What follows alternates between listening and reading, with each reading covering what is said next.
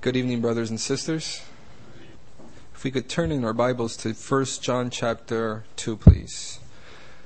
1 John chapter 2. While we turn there, I'd like to say what a privilege it is to be gathered around God's Word, and it is a privilege to be up here. I ask for the Lord's guidance as I pray that He would have me to say what He wants, not what I want. More of Christ, less of David. That would be good.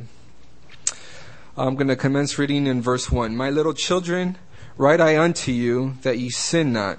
And if any man sin, we have an advocate with the Father, Jesus Christ the righteous. And He is the propitiation of our sins, and not of ours only, but of the sins of the whole world. And hereby do we know that we know Him, if we keep His commandments. He that saith, I know Him, and keepeth not His commandments, is a liar, and the truth is not in him. But whosoever keepeth His word, in him verily is the love of God perfected. Hereby know we that we are in Him. He that saith he abideth in Him, ought himself also to walk, even as He walked. Brethren, I write no new commandment unto you, but that the old commandment which ye have from the beginning, the old commandment is the word which ye have heard from the beginning.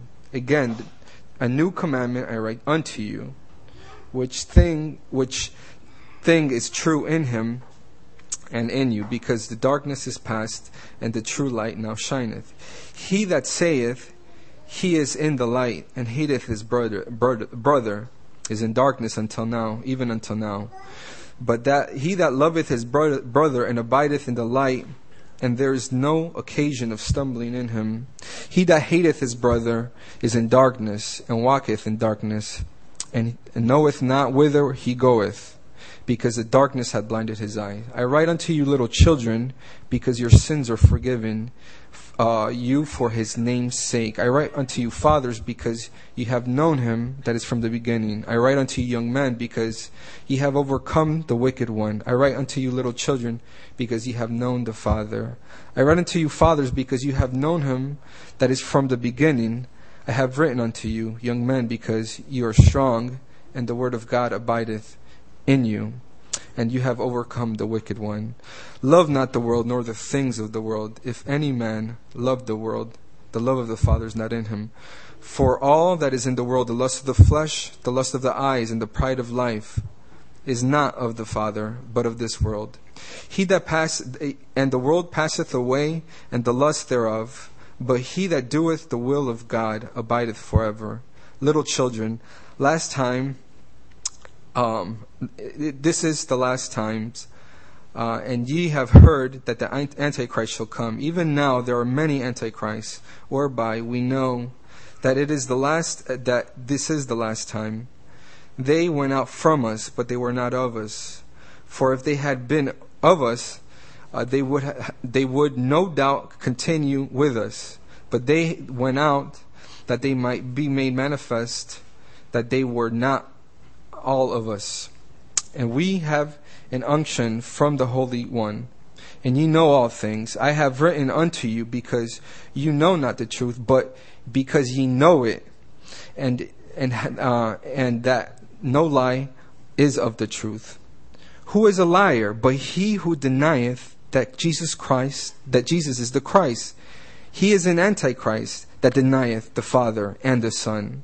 Whosoever denieth the Son, the same hath not the Father, but he that acknowledgeth the Son hath the Father also. Let therefore abide in you which ye have heard from the beginning. If that which ye have heard from the beginning shall remain in you, ye shall continue in the Son and in the Father. And this is the promise that He hath promised unto us, even eternal life. These things I write unto you concerning them that seduce you, but the anointing which ye have received of Him abideth in you, and ye need not that any man teach you, but the same anointing teacheth you of all things, and is true, and is no lie. And even as it hath taught you, ye shall abide in him. And now, little children, abide in him, that when he shall appear, we may have confidence and not be ashamed before his coming.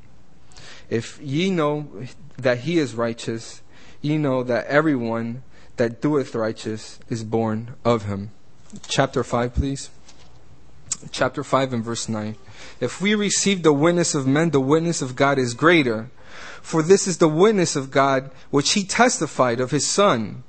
He that believeth on the Son of God hath the witness himself. He that believeth not God had made him a liar, because he believeth not the record that God gave of his Son. And this is the record, that God has given us eternal life. And this is the life in his Son. He that hath the Son hath life. He that hath not the Son of God hath not life. These things I write unto you, that you may believe on the Son of God. These things I write to you that believe on the name of the Son of God, that you may know you have eternal life, and that ye may believe on the name of the Son of God. May the Lord add the blessing to the reading of his word. Let's look to him in a word of prayer. Gracious Lord and our Father, we're so thankful that we could be here this evening to open thy word, Lord. We just ask that you would encourage us, Father, to read it, to understand it, that you would, through your Spirit, help us to understand it and meditate upon it every day, Lord. We ask that you would speak through me, Lord, that no thoughts would ever come from me, Father, but through your Spirit. We ask these things in your Son's most precious name. Amen. In the book of 1 John, there's a couple of main themes. One that we're going to focus on, I know the passage is lengthy and I apologize, has to do with eternal life. You know, as a kid, I used to think of eternal life as a really, really, really, really, really, really, really long time. But that's not what the Bible teaches. And you might be asking, David, why did you read all of chapter 2 when you could have just read chapter 5 and then we could have, read that small portion of eternal life, and then you had a short little message, and then we could be home early enough to relax? Well, because chapter 2 has a lot to do with chapter 5. And we'll get to that. Eternal life. Eternal life is a life. It's not something of in my childhood, again, I used to think, all right, when I die and hopefully I did the right things, I believed in Jesus Christ, and then I could go and enjoy my eternal life. Well, what the Bible teaches is contrary to that. It's not that eternal life is something that we wait for when we die. Eternal life is something that is here and now. Eternal life is a life.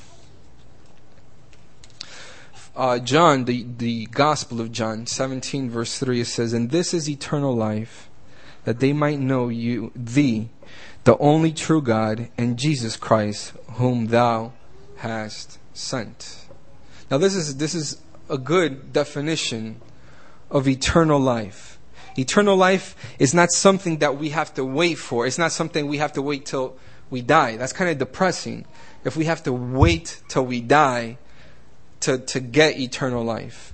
Eternal life is to know the true God and Jesus Christ, whom thou hast sent. The New Testament speaks of receiving everlasting life. It's not something that we are born with. It's not something we are waiting for. It's something that we are physically alive right now, that we receive from God the Father. And eternal life, as I repeated already, it's a life. It's not something we wait for.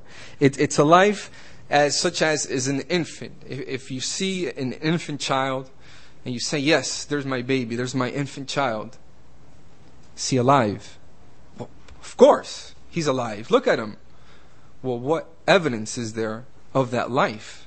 Well, then the parent nervously will get close. You see, he's breathing. He has life. He's breathing. Yes, that's an evidence of life. And say he's not comfortable enough, he shakes him, stirs him up, and he puts a loud scream. There's another evidence. He's making noise. He's alive. There's an evidence of that life. Brothers and sisters, the point I'm making, very simple point. And mothers, don't worry, I won't wake up your infant son or child. That's not the point I'm making. The point I'm making is that everlasting life is a life. It has evidence. Just as an infant child has the basic elementary signs of life, so does a Christian believer, so does anybody that claims to have everlasting life. If they truly have it, there's evidence of that everlasting life. And again, it's not something we wait for. It's not something we have to look forward to. It's something that we enjoy here and now. The evidence, going back to that child, the evidence that his life is there. He has a life, and he has life that he shares with his mom and his dad. His life was interconnected with his mom and his dad, his parents. He has that life. And from that life comes out the evidence, the crying, the feeding, the noises he makes, the diapers he creates. And there's that evidence of life. There's a popular idea that, in order to have everlasting life, you have to be good. You have to work at it. You have to do good things. And then, heaven forbid, when you get to the pearly gates, you stand in front of a God and you say, "These are the things I did, God. I deserve eternal life." And that is so contrary to what the Bible teaches. That is the complete opposite of what the Bible teaches. Eternal life is something that we need to receive here on earth.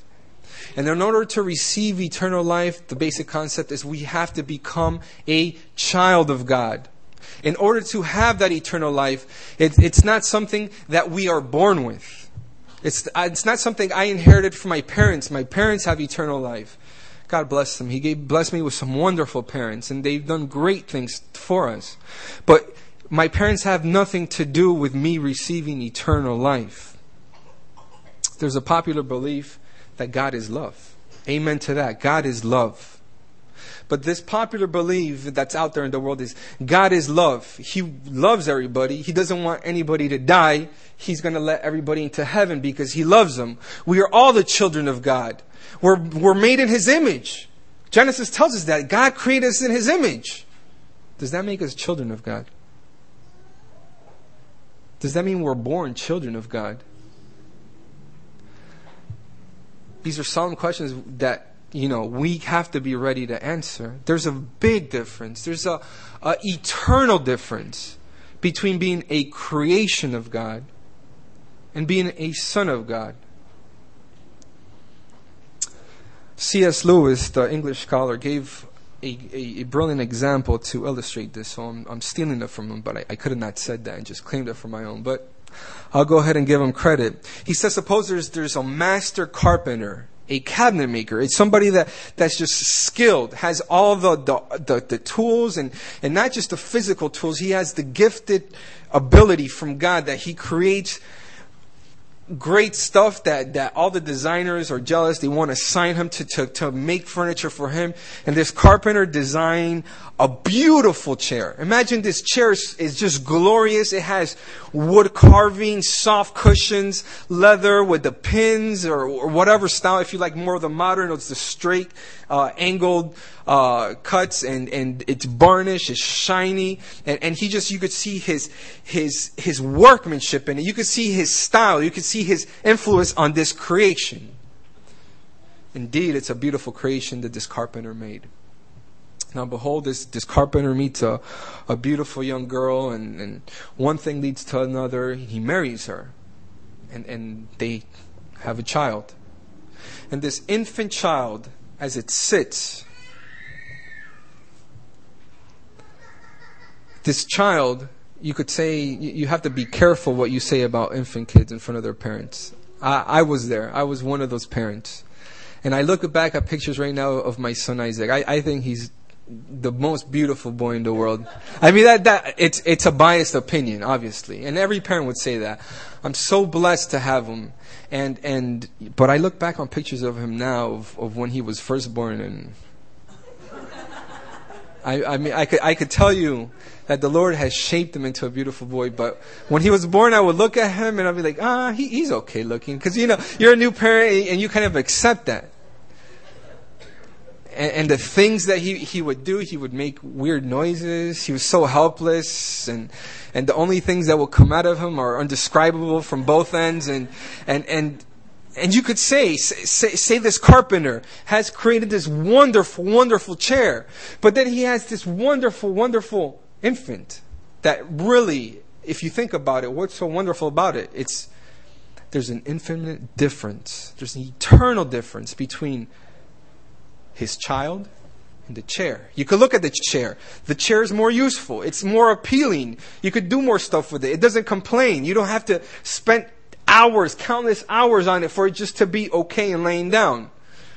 But the difference between the chair and the child is that the chair is a creation of the carpenter.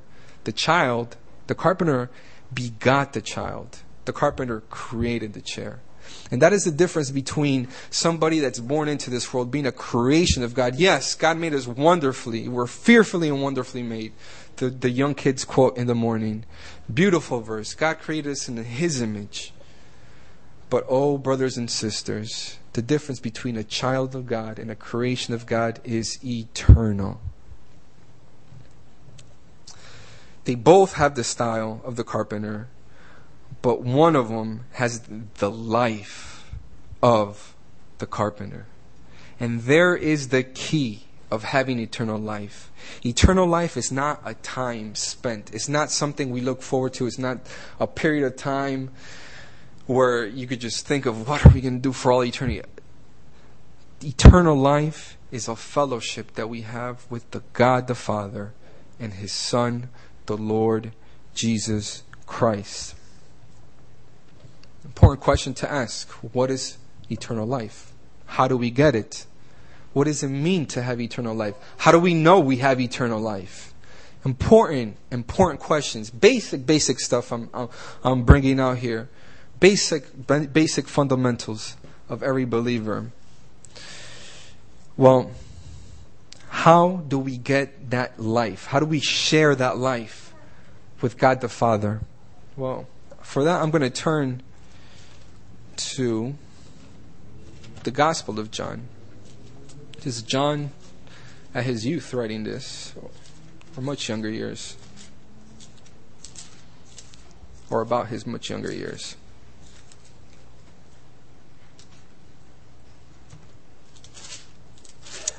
I'm reading from John chapter 1.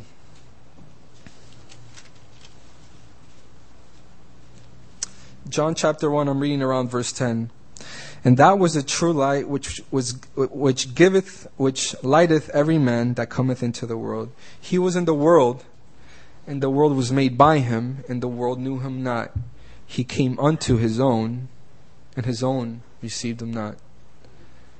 But as many as received him, to them he gave the right, the power to become the sons of God, even to them that believe on His name. Here we see the first important key to knowing eternal life, to having eternal life. It's not something you earn, it's something that you receive.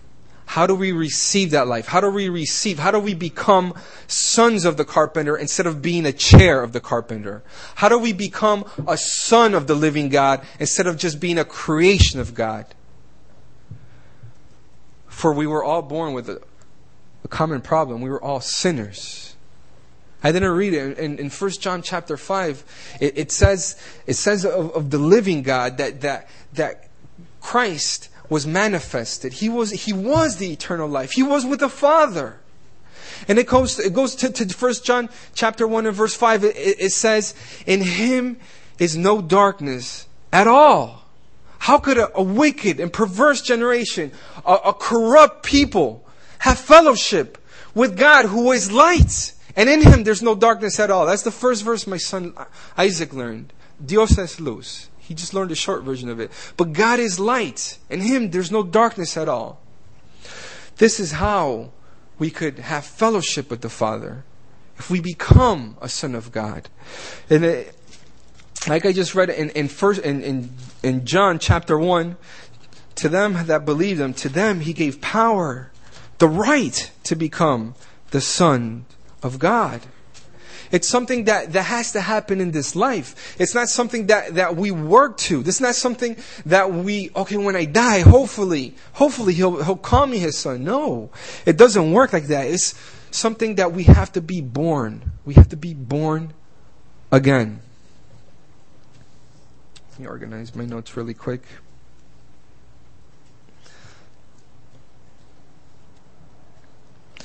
This concept of being born again is first introduced to us in John chapter 3.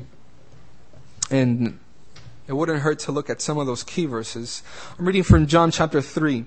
And there was a man of the Pharisees named Nicodemus, the ruler of the Jews. The same came to Jesus by night and saith unto him, Rabbi, we know that thou art a teacher come from God. For no man can do these miracles that thou dost, except God be with him. And Jesus answered unto him, Verily, verily, I say unto you, except a man be born again. Here's that concept again of being born. Being born again, he cannot see the kingdom of God.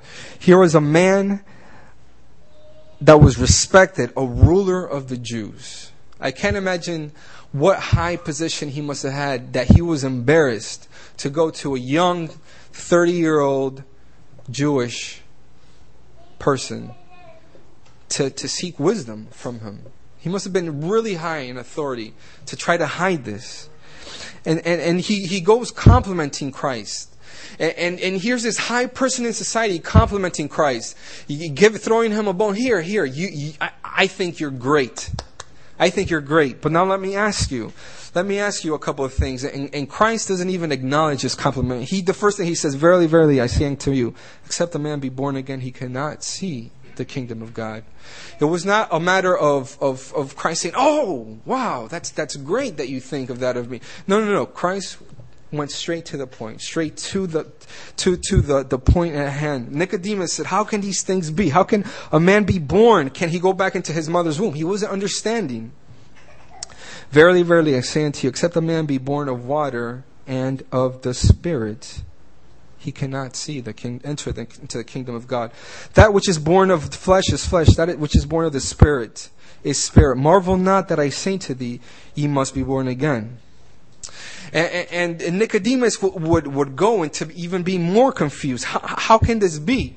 I mean, he was a rabbi. He understood what the Old Testament laws was. He understood what it is to try to be a righteous man. He probably understood the part of the water which spoke of cleansing, of trying to do right things. He didn't understand this nonsense about being born of the Spirit. What is that? And Christ goes on to talk to him more. He brings out Old Testament's example of Moses in the wilderness. And then he goes to that lovely verse that's the most quoted New Testament verse. I'm reading at verse 15. Whosoever believeth in him shall not perish, but have eternal life. Here's the key again. To have eternal life. What do we need to have? We need to believe on him. Why? Because we need to be born of him, in a sense. For God so loved the world that he gave his only begotten Son, that whosoever believeth in him should not perish, but will have eternal life. Is that what the Bible says? But will have eternal life? But will have it right now, in the present, will have everlasting life. This is the concept that he was trying to tell him. And this is the concept that John goes back to. You know, I recall I went to a friend's funeral, a friend's father's funeral. A couple of years ago. His mother passed away. Many of you know. I'm not going to say any names. I don't want to bring things up. But the ceremony was held at I think it was Calvary Chapel. And you know, the speaker went out there. Granted, he's not from the Assemblies. I'm not judging him, questioning his salvation or anything. He preached the gospel.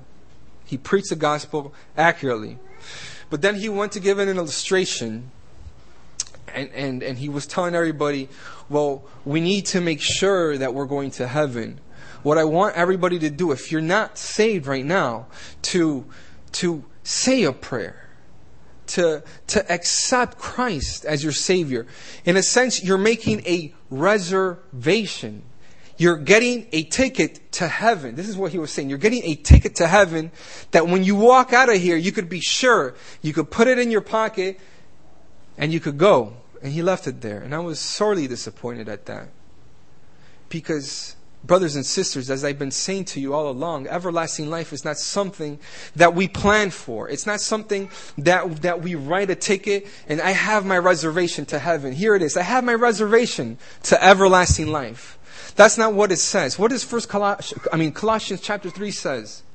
If ye then be risen with Christ, seek those things which are above. If you're risen with Christ, what are you going to do? You're going to seek those things which are above. You're not going to go living a life that's just selfishly living for you. If you have the evidence of eternal life, you're going to change. You're going to seek those things which are above.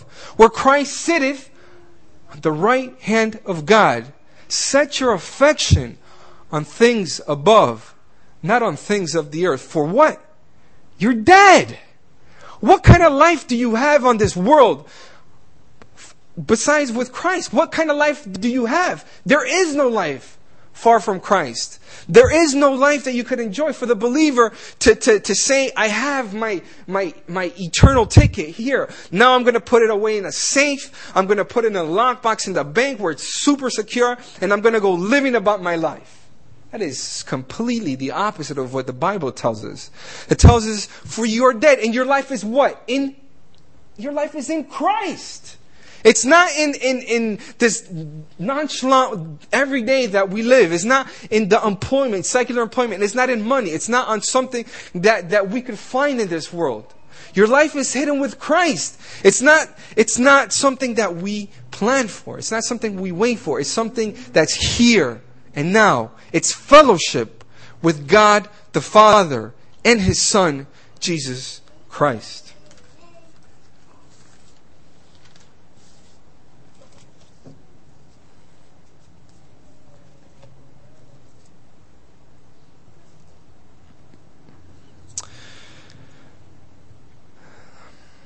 This concept of eternal life, again, as a child I used to think of, man, what would it take an eternity to do? Maybe to count the grains of the ocean, of the whole earth. And it's a concept that sadly, that's what people think of eternal life that don't know the Lord. And this eternal life that we need to be enjoying here and now, like I said, it's a fellowship that we have with God the Father. It's a real experience that the believer grows. There's evidence in that life. Just as that infant shows evidence of life, there's evidence. You can't hide it. A believer, believe it or not, he cannot hide those evidence of having eternal life. There's a couple of examples, of even physical examples. You think of Moses before he was born, and Jochebed was just nervous and anxious of what am I going to do? I'm going to decide to keep this child. I'm going to break the Egyptian law. I'm going to hide him. The Lord is going to protect him, and I'm going to hide this boy. What was the problem there? He was alive. Moses was alive. And they got to a point where she couldn't hide him. She couldn't hide his life. And it might seem such a simple example, but for a believer to sit there and claim you have an eternal life and to live a life that's completely contrary to what the Bible says, to go on living life to please himself and in sin, you got to question, does that person have that life? You have that evidence of life. And Jochebed came to the point and realized that she couldn't hide this life. She couldn't. And by the grace of the Lord, she was led to do what she did. But that's a complete different story.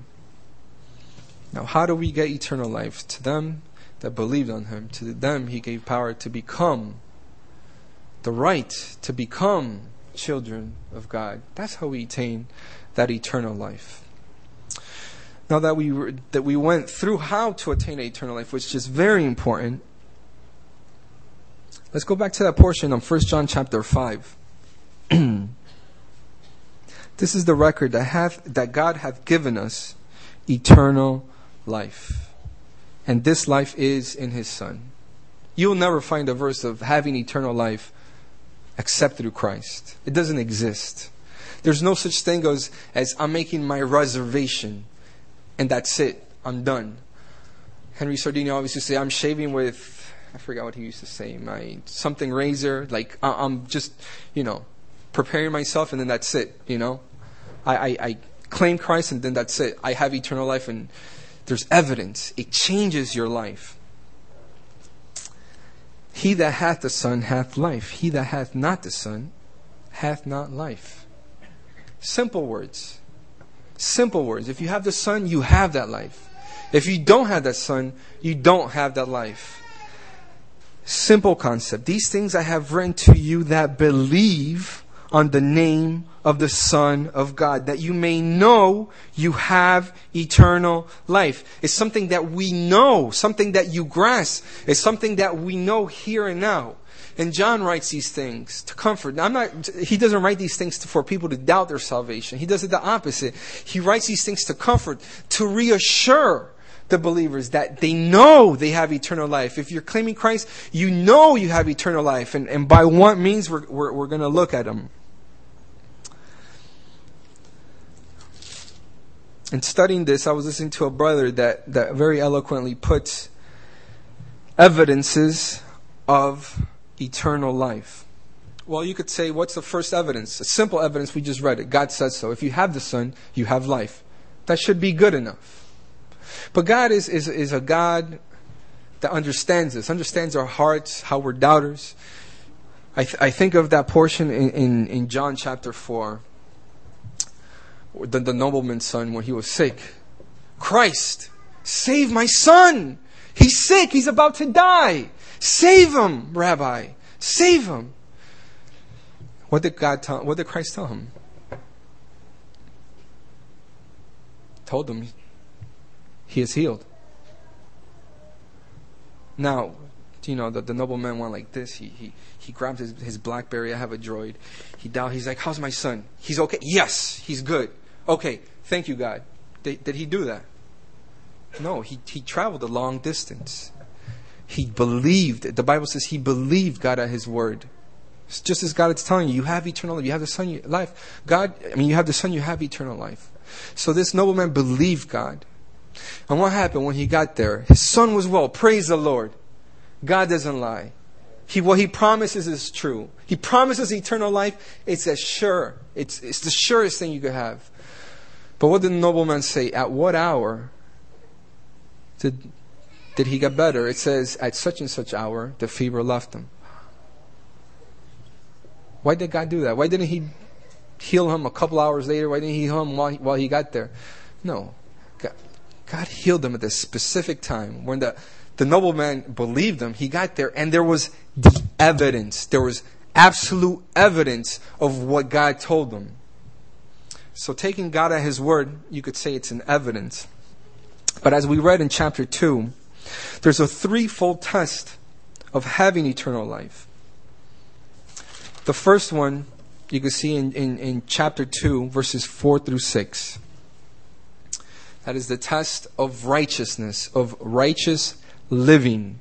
If a Christian claims to have eternal life, if he claims to know the Lord, if he claims to be a son of God, he will have a righteous life. Test number 1. Test number 2, the love test. Verses 7 through 17. If we say that we are in Him, I'm going to read... If he that saith he is in the light, and hateth his brother, is in darkness until now. But he that loveth his brother abideth in the light. Test number 2 is a love test. We love the brethren. You have a love for the people of God. If you claim to have eternal life, that's another check you need to have. Do you love the people of God? It's a miracle to love the people of God sometimes, how difficult they could be. But we love the brethren. And then test number 3, verses 18 through 28.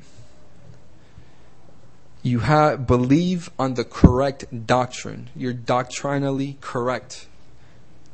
And it goes on to speak about Antichrist and about false doctrines. But then it goes in verse, who is a liar? And this is verse 22. But he that denieth that Jesus is Christ. He that is an Antichrist, that denieth the Father and the Son. And it's something that describes the majority of religion. Oh, we believe in Jesus Christ too. We believe he was a great man. He did great works. Jehovah's Witnesses will tell you that. Do you believe Jesus is the Christ? Do you believe he's the Son of God? Well, they can't have eternal life according to John's test. They need to believe on what the Word of God says, to be doctrinal, to believe the correct doctrine. So here's the threefold test, and with the short time that we have remaining, we'll look at this threefold test of knowing that we have eternal life. In verse 3, hereby we know that we know him. How do you know that you know? Well, this is how you know that you know. John is trying to say, how do you know that you know? Well, this is how you know that you know.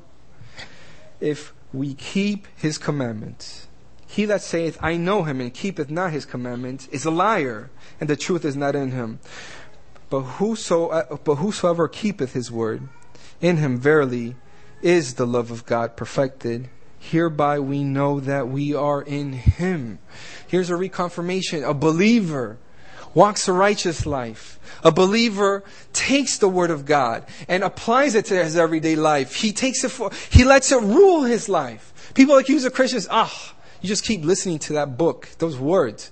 That's written such a long time ago. Things change. If the apostles live now, they'll tell us something different, something for the homosexuals. God is love. We're going to accept them. We're going to accept this. This is okay now. No. We believe what God tells us. We keep his commandments. His commandments are not burdensome, John goes on to tell us. And yes, we have the flesh. Paul goes on to say, the things that I would do, I do not. The things that I would not do, those I do.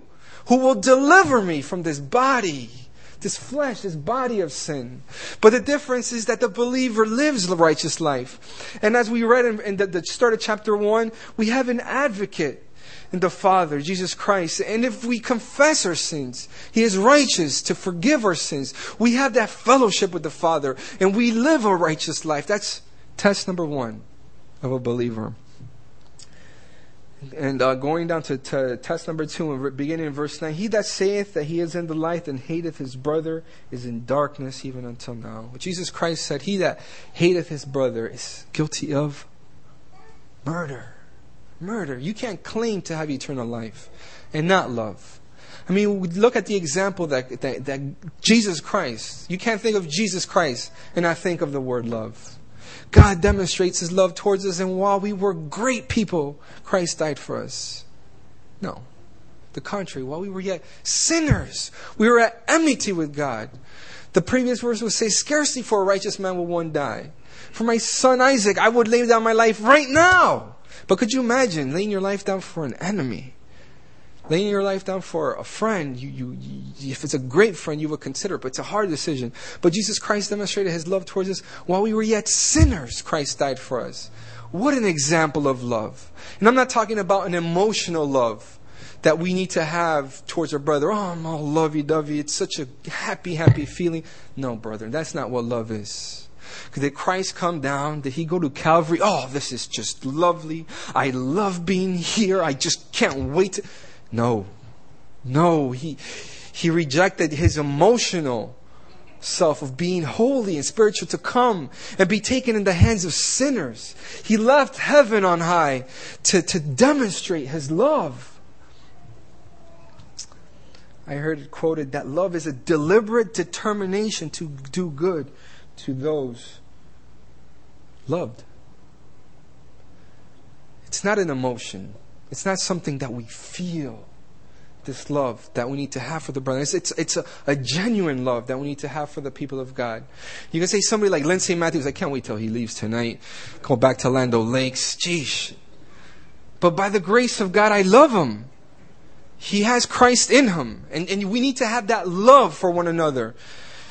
And we need to have Christ. I mean, it's a miracle that we love the brethren. It's one of the evidences of having eternal life. That's the second evidence. And then the third evidence is to be doctrinally correct. You can't deny Jesus Christ. You can't deny Jesus Christ. You can't deny He is the Son of God. You can't deny He's God and have eternal life. Little children, just to make it one quick point in verse 18, on the love issue.